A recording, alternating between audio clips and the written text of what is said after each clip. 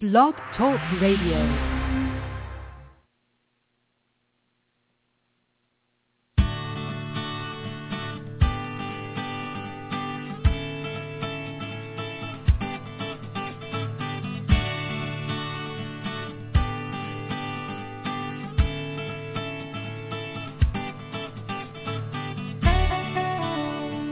From the offices of Lives in the Balance here in snowy Portland, Maine, this is Dr. Ross Green coming to you with another edition of Parenting Your Challenging Child.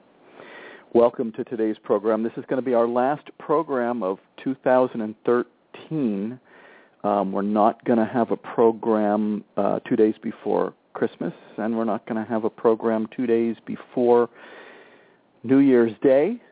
And so this is it for 2013. Don't worry. We'll be back in 2014. And, of course, we'll kick off 2014 with the Parents Panel, which has always been and still is my favorite program of the month. But this is a great day to call in if you have questions, comments, whatever. 347-994-2981 is the number if you want to call in.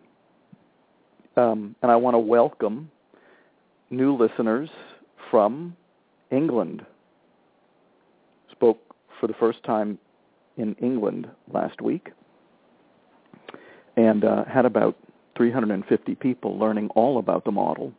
Parents, educators, mental health professionals, staff, and, well, we've got to make sure it happens across the big pond as well. Already some great momentum going in Sweden, Finland, Norway, Denmark. We're getting there in Holland. Things are going to take off in England. I was visiting a few schools there and a juvenile detention center there. And everybody there wanted to know if things over there were dramatically different from the way things are here in the United States. And my conclusion, not especially, not when it comes to behaviorally challenging kids. When it comes to behaviorally challenging kids, we've all got a long way to go. And, of course, that's why there is this radio program, because we've all got a long way to go. So welcome to our new listeners from England. I know from first-hand report that we have listeners in all of those other countries that I named. Hopefully by 2014 we'll have some in Australia too. I'm speaking there next year. Got to get this show on the road. I'm not getting any younger.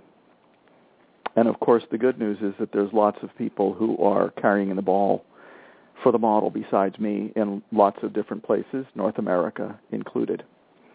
No calls yet, so I'm going to head to the email where we've got quite a few that have stacked up.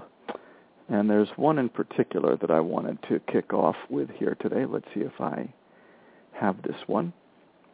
Dr. Green, I'd like you to ask your opinion on a child, mine, a boy, 13, who is triggered by school and all mention of schoolwork. Right now he is on homebound instruction because he can't handle the sensory input of the classroom. And we haven't found a place that he can tolerate. I want to ask you, how important do you think it is to keep looking? He's doing only minimal work with the homebound instructor, hates it, especially hates reading, has dyslexia, which the school isn't addressing.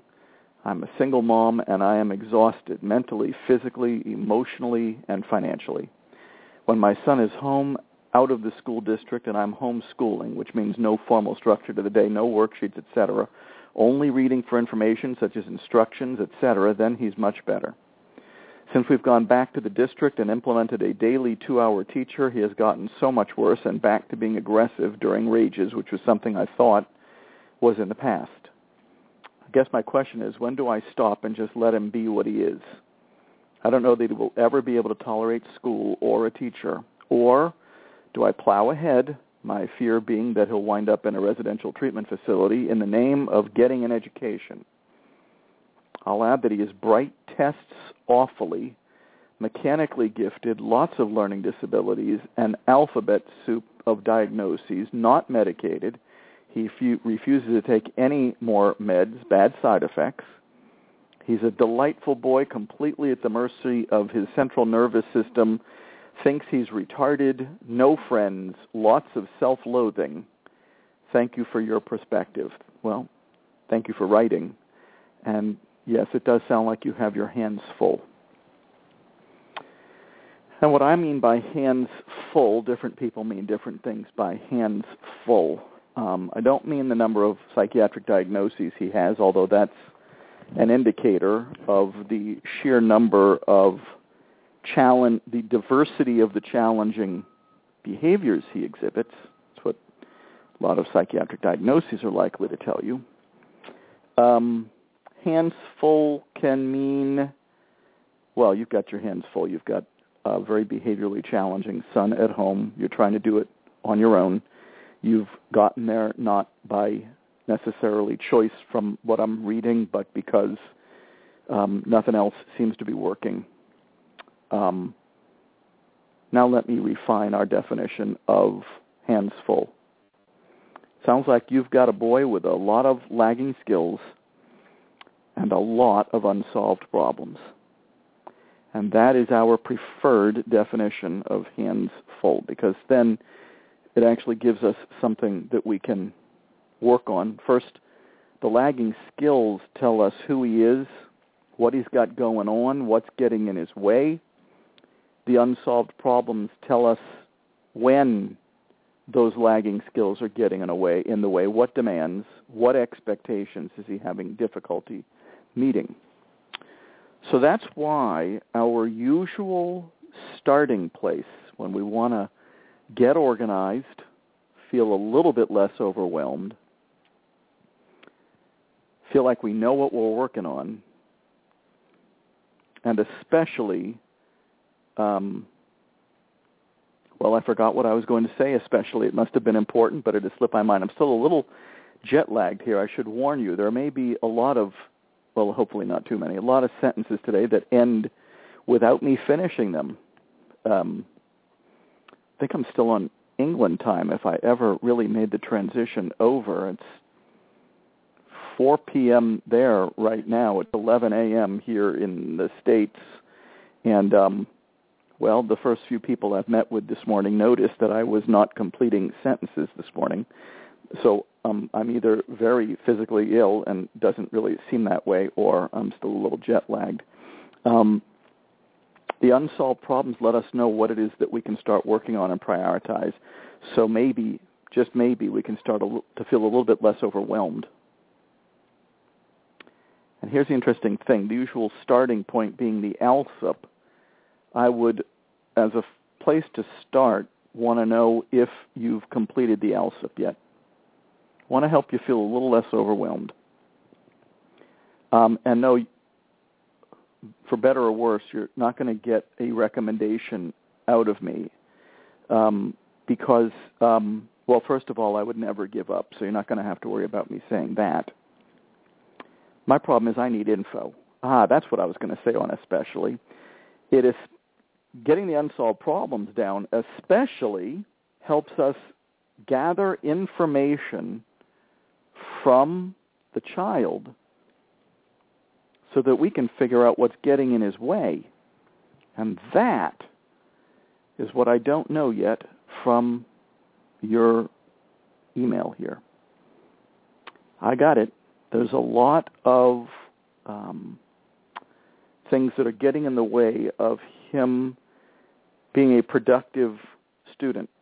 Sounds like there's some sensory stuff going on that makes the classroom difficult, but even with the sensory stuff going on, even when the sensory stuff is removed, he's got some other stuff going on that's making it hard for him to learn. Each thing that he's having difficulty doing that people are expecting that he do is an unsolved problem. We've got to clarify what's getting in his way on each of them. And what we'll do is prioritize. We'll make a list of the ones that are our highest priorities. We'll pick 3 of them, and we'll start inquiring with him about what's going on each of those, because we really need to know. We need to know what's getting in his way.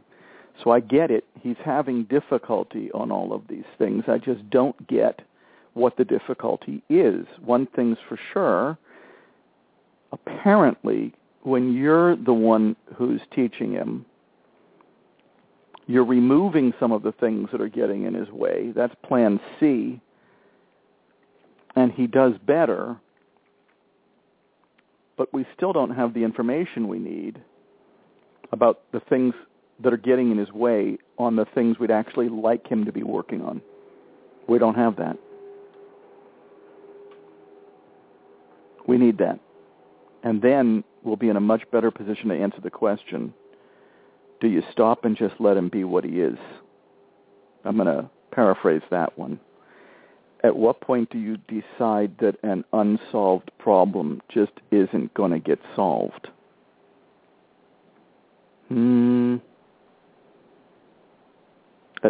Let me paraphrase it again. At what point do you decide there's some things you're just not going to work on right now? Now. You can decide that now. At what point do you decide that an unsolved problem, that your son is so far gone that you're not going to be able to come up with a plan for meeting him where he's at right now? I think the answer to that one's never. So in reading your email, I'm not ready. You might be, but you're the one who's been dealing with this all along. As the newcomer to this scenario, I don't think we're ready to stop and just let him be what he is. I do think that you're going to be exhausted perpetually until some of these problems get solved. And to solve them, we need info. So here's what I'm going to invite you to do. Please write back. Let us know what the unsolved problems were that you came up with, which ones you prioritized, and I'd like you to get on the Life in the Balance website to learn how to do it. And after you've got your list, you want to get into the Plan B in Action section on the website and learn how to do Plan B. And don't get discouraged if on one of the unsolved problems that you've selected as a high priority.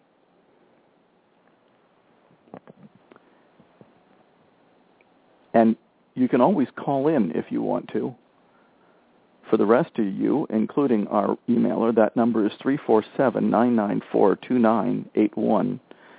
Call in. Let us know about your early attempts to try to solve one of the problems, and especially to gather information.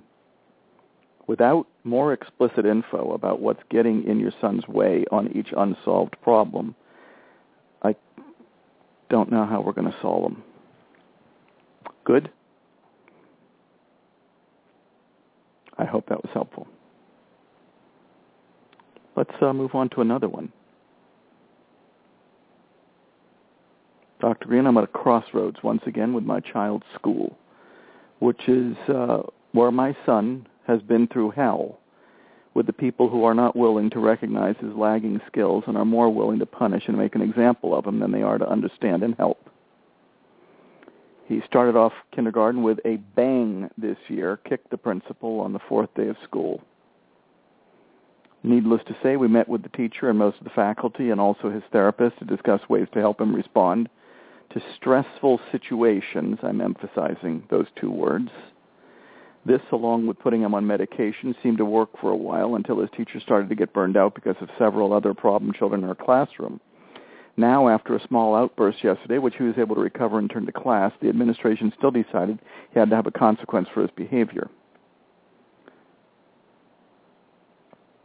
I can't quite understand the next sentence. They sent him home. My husband and I were livid because sending him home will possibly set his behavior back, and he's come so far from where he was 3 years ago. They don't understand and want to put him in the same discipline box as every other child. I've read your book several times and have highlighted in it until it is almost completely yellow. I believe in your work and your position on difficult children because I live with one of these children every day. I'm not sure what you can do to help, but it feels like our entire school board in this county needs an overhaul on dealing with difficult kids. Thank you for listening, and thank you for offering to help people like us. Well, that's what I do. As James Taylor sings, that's why I'm here. But let's not talk about me. Let's talk about your son.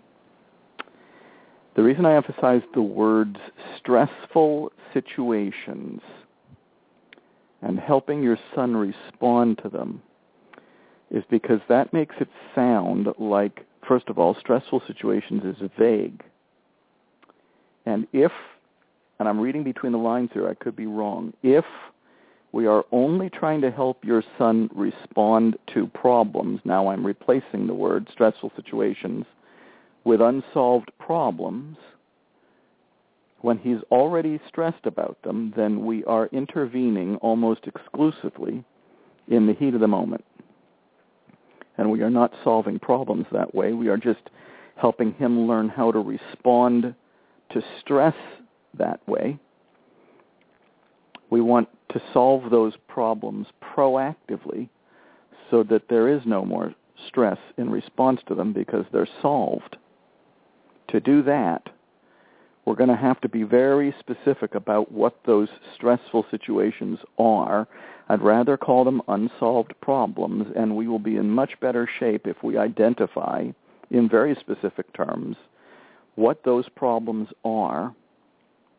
And as with our first email, I would recommend that you use the assessment of lagging skills and unsolved problems in the paperwork section on the Lives in the Balance website to do it, so that you can not only identify what his unsolved problems are, but also identify what his lagging skills are, so that you know what's getting in your son's way. The unsolved problems let you know when he's likely to get stressed. And here's the really cool part. You may be right. The county may need a complete overhaul. I know that you're primarily worried about your son, as it should be, but it may be that the whole place needs an overhaul. And here's our reference point for deciding whether a solution is going to work. Will that solution, in this case, sending your son home, but there's a bunch of others that we'll list in a moment, will sending your sons home, this is the litmus test, this is our reference point for any intervention, will sending your son home solve whatever problem it is that set in motion his challenging behavior in the first place? The answer, altogether now, no way. Giving him a detention solve any of the problems that are setting in motion his challenging behavior. Once again, altogether, no way. How about keeping him in from recess? No way. How about, I don't know if they do this in the state that you're writing from, how about hitting him on the butt with a piece of wood, which, just to throw a statistic at you, still happens 230,000 times every year in America's public schools. Will that solve any of the problems setting in motion the challenging behavior solve any of the problems that are setting in motion his challenging behavior? The answer, no way. My question is, but here's the thing. I want you to make this a little easier for them. We got to make a list of the unsolved problems. Then what I just did becomes doable, because they're probably thinking mostly about his behavior. And they may even be relying on an algorithm, sometimes called a rubric, for what to do when certain behaviors are exhibited. We got to help them focus on unsolved problems, because then it becomes crystal clear that none of the punitive adversarial interventions that are applied to behavior will fix or solve any of the problems that are causing those behaviors. We've got to get those folks in problem-solving mode, and to get them there, we've got to be in problem identification mode. How else can you help them? It's a tough one. I don't know your situation as well as I might like, or at all, really. What I do know is that they're doing things that are not going to make things better. How could they? I wonder if there's someone in your building. I wonder if there's somebody in the building who you think could be the go-to person for trying to change things, not only for your son, but for everybody to whom those counterproductive, in my opinion, damaging interventions are being applied. See what they think you can do. Maybe you've talked to somebody like that already. I would recommend that you start with a book study. That book, Lost at School, that I wrote, sure is persuasive. And of course, you're always welcome to email back and to call in. We do have a caller. I do want to read an email from one of our listeners in response to the first email. The CPS model helps everyone better understand the child. There is more than one way to get an education. Don't be afraid to take the non-traditional road if that's more productive.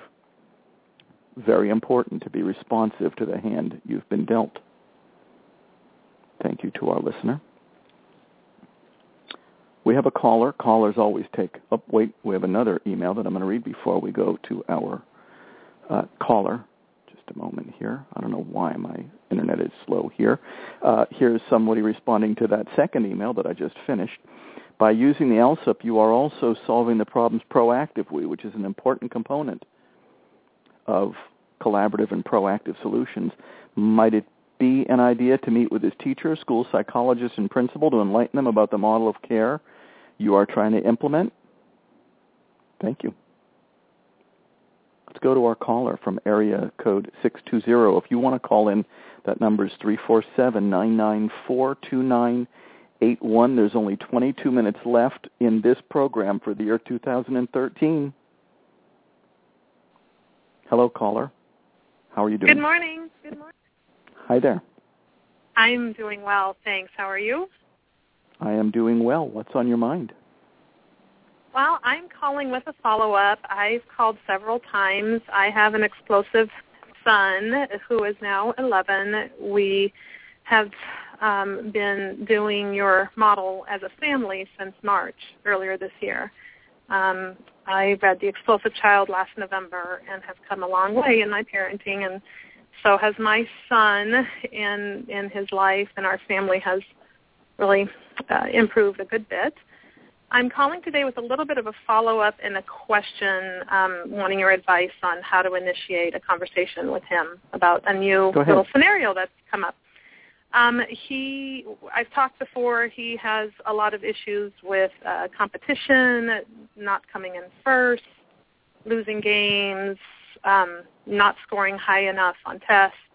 And we've been working on his lagging skills and unsolved problems with that, and one step at a time, as proactively as possible. And we've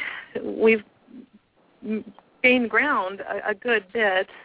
Every once in a while, things fall apart a bit, but I feel lots more confidence now in him and his ability to think things through and, most importantly, talk things through. But a new little scenario has crept up that I need your help with. He, as a 5-year-old child, because of his high reading ability and his math skills way back then, the school that we were getting ready to start him with kindergarten and recommended that he skips to first grade. And so all along the way, this little boy has been the youngest child in the class. Even though physically he fits right in with everybody, he's very aware of the fact that he is the youngest in his class. And now he's a 6th grader, but a 10-and-a-half-year-old 6th grader. And I can just see his frustration about this mounting.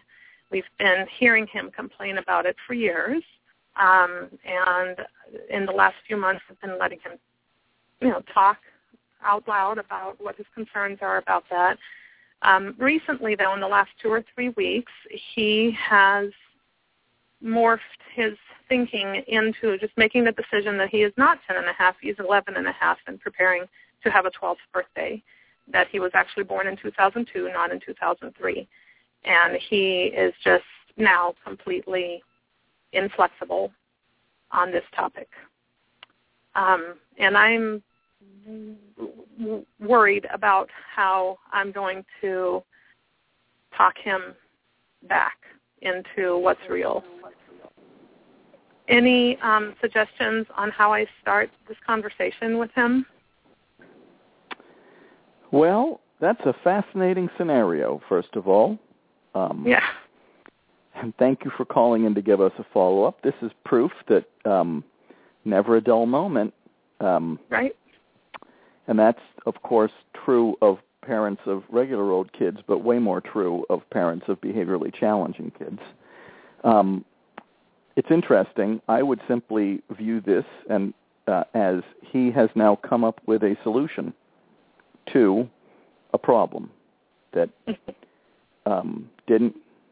hasn't been solved in his mind, and he's come up with a fascinating solution.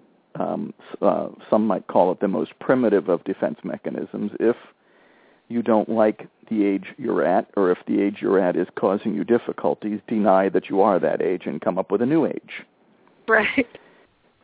Truth is, I kind of like the idea, given where my station in life, which is that I'm older than I want to be. I think I may start doing the exact same thing and start to refer to myself as being 10 years younger than I really am. But your question was, how do you talk with him about it?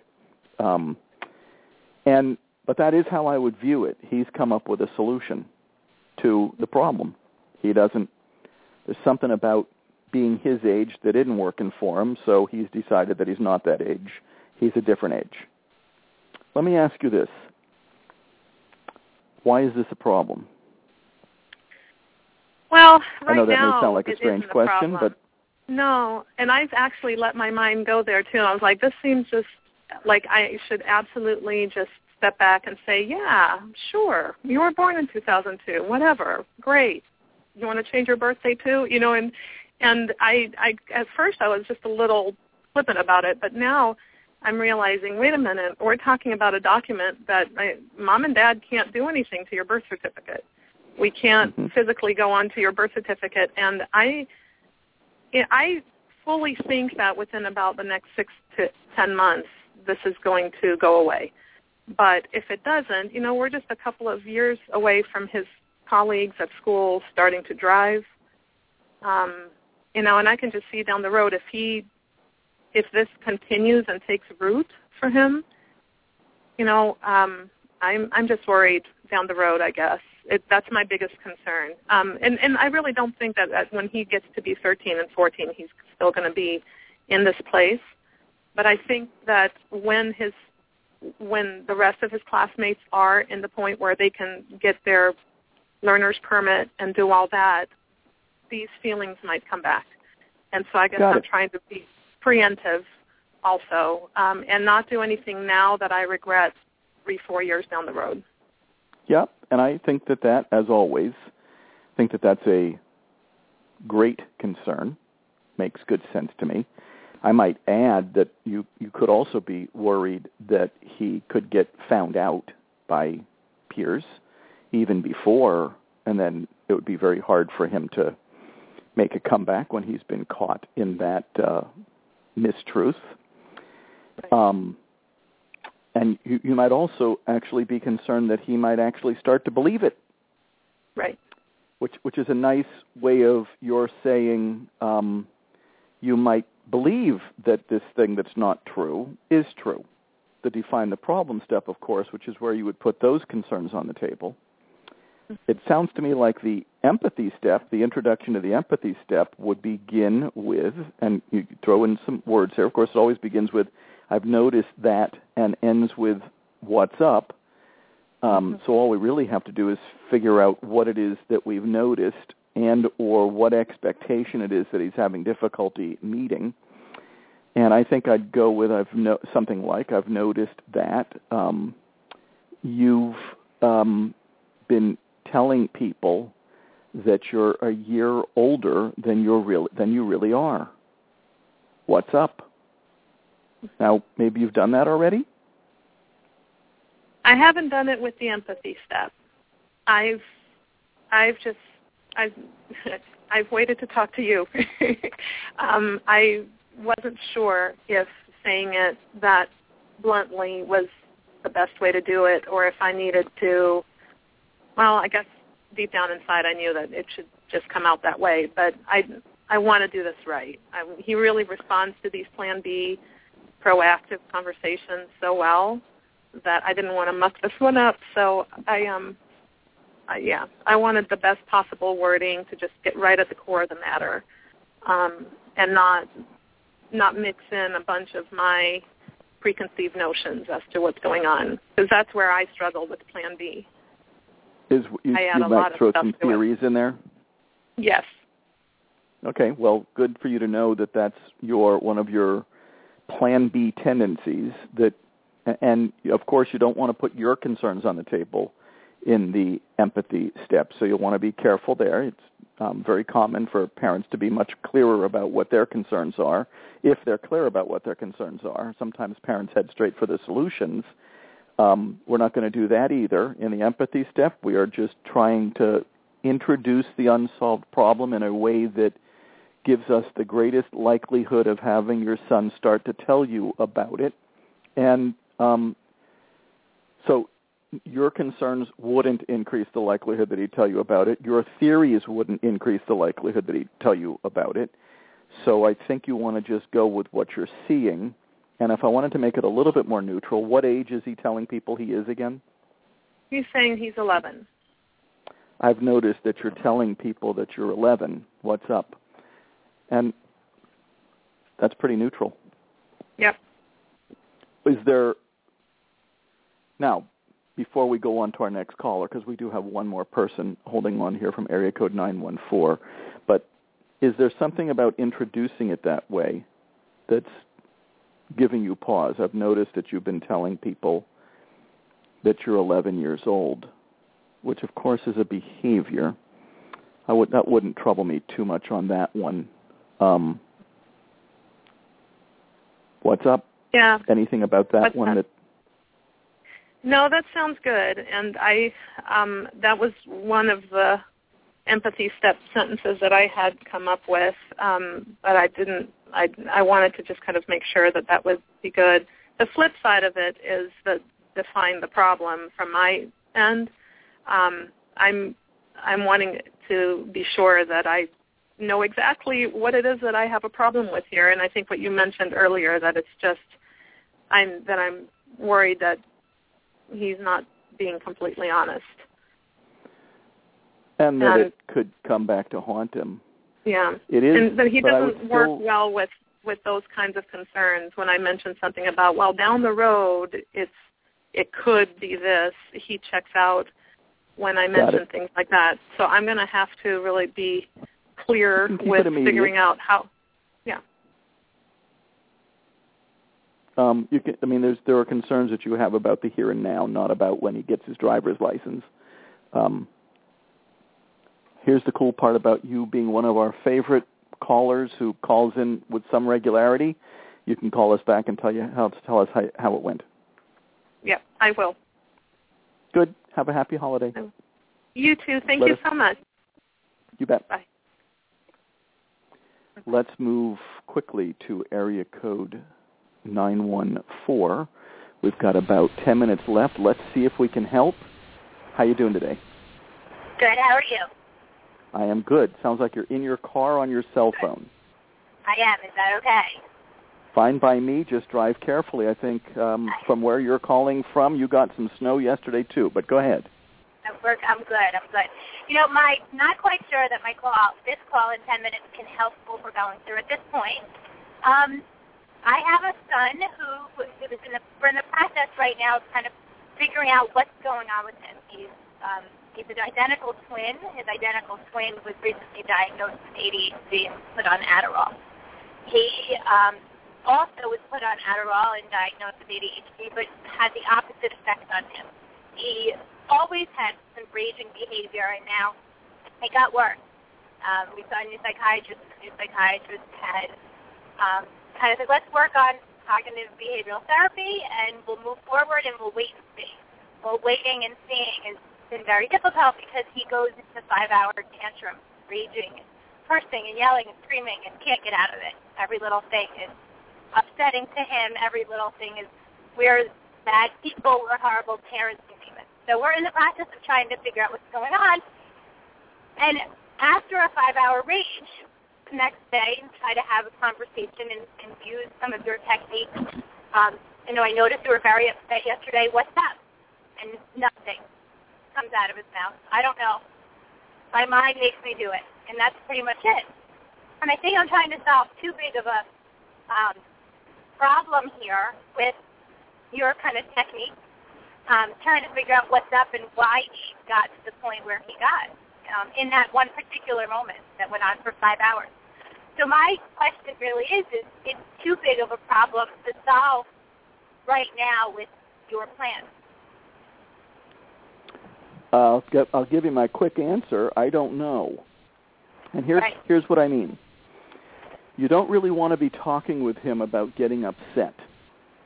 Right. You want to be talking with him about what got him upset in the first place. Right. Now you might say, and first of all, let me emphasize, a 5-hour tantrum does not sound like fun. No. No. And if that it's something is that we're a much, used to. if that's more intense and more prolonged than you're accustomed to, then you might also want to let the person who's prescribing the medication know that, because nothing with regard to that specific medication, and I don't dispense medical advice on this program or anywhere else anyways, but you may want to contact them and let them know, because some medications can, well, the truth is every medication has the potential to make things worse. He's not on any medication at all, so he was and was taken off of it. Got it. So we can't attribute the 5 hours to the medication. No. Okay. No, you can't. My question is, do you have any sense of what set that big one in motion in the first place? I attribute it to anxiety. He was in a performance. He break dances.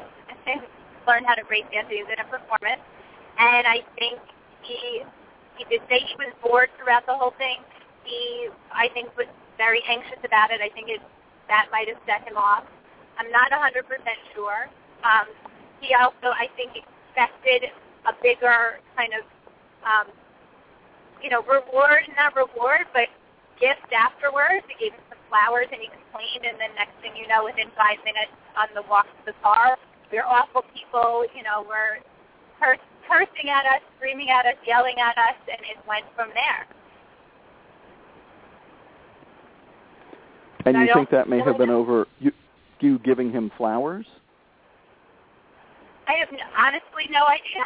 I would never have expected him to have that kind of reaction after what we thought was a really great date for him, or was meant to be a really great date for him. He worked really hard on something, and it went in a horrible direction. It's odd. All right. So here's the deal. You may never know what set that one in motion. Right. You may never know, and it sounds like he wasn't forthcoming with much information about it himself, right? Right. But here's the deal. Since we need to get you out of the habit of talking with him about behavior, let's also try to get you out of the habit of talking about specific incidents of him getting upset. And I know how badly you must want to talk with him about this specific one. It sounds like it was a biggie. But I think you're going to be in much better shape if you use the assessment of lagging skills and unsolved problems on the Lives in a Balance website to identify specific unsolved problems that are setting in motion his challenging episodes. And so getting upset would not make for a great unsolved problem. It's a behavior, it's not specific enough. Anxiety would not make for a very good unsolved problem. It's not specific enough, it's too global. We're looking for the specific expectations he's having difficulty meeting. Those we can talk with him about, and I'm betting he will be much more informative about those than he will be about this particular specific incident of getting upset. Now, some kids are informative about a specific incident of getting upset. He wasn't. You may not get much out of this one, but I think you greatly increase the likelihood that you'll get the kind of information you're looking for if you have a list of unsolved problems and decide which ones are your top priorities and talk with him about those. I think that puts you in much better shape to actually have him start talking. Right. That makes sense. I mean, there's some things, little things that I worked with him on, and that would be his language. A lot of bad language, moments when he's not supposed to. And we've talked about it, and, I've voiced my concerns, and he, we've got kind of back and forth with it, and he definitely understands it to the point where he will use a bad word and say, "Oh, Mommy, I'm so sorry." It gets thinking about kind of his behavior and some of the things that we have problems with, and that, he seems to understand kind of that type of thing. But I feel like with the overall temper tantrums and the bigger picture, there's a much bigger picture there than there is just one little thing. Well, what I would translate that to mean is there are many unsolved problems that are setting him off, and quite frankly, that could cause him to swear. We're still looking for very specific unsolved problems. Let me invite you to do something. You ready? Okay. Yep. If you want to make a list of unsolved problems that you think are setting in motion challenging episodes in your son, and send them to me. Okay. I'll go over them with you, over them on the radio, on the air, the next time, and it won't be the next time because that's going to be the parents' panel, but it would be on January 13th. I hate to make you wait that long, and I might actually respond back to you by email before then, but it would give not only you but also other listeners a chance to hear how important it is to transform those unsolved problems from the global to the specific. Mm-hmm. So if you want to send some in, I would be delighted to take a crack at helping you make them more specific. Okay, great. Thank you so much. We appreciate it. Thanks for calling in, and have a nice holiday. Thank you. You bet. So we've got about a minute and a half left here. Let me read some people who are listening to the program and emailing in. I think this is for either the first or second caller. When you have a challenging child, it's important to keep your mind in the present with an eye in the future. The important good foundation that the parent has provided is there within the child, and fascinating ideas that the child has frequently go away with time. But of course, best to address the problem in Plan B. And here's another one for the second caller. Also, you got to use the ALSUP to prioritize the unsolved problems. You don't want to work on them all at once. Good reminders from our listeners. This is to remind you that we are not going to have a program on December 23rd or December 30th. I want to wish everybody who's in our listening audience a very happy holiday. If you're celebrating anything this time of year, if you're not celebrating anything this time of year, I hope you just have a fun 3 weeks until we're back on the air again. Be back on January 6th with another Parents Panel. Talk to you then. Take care.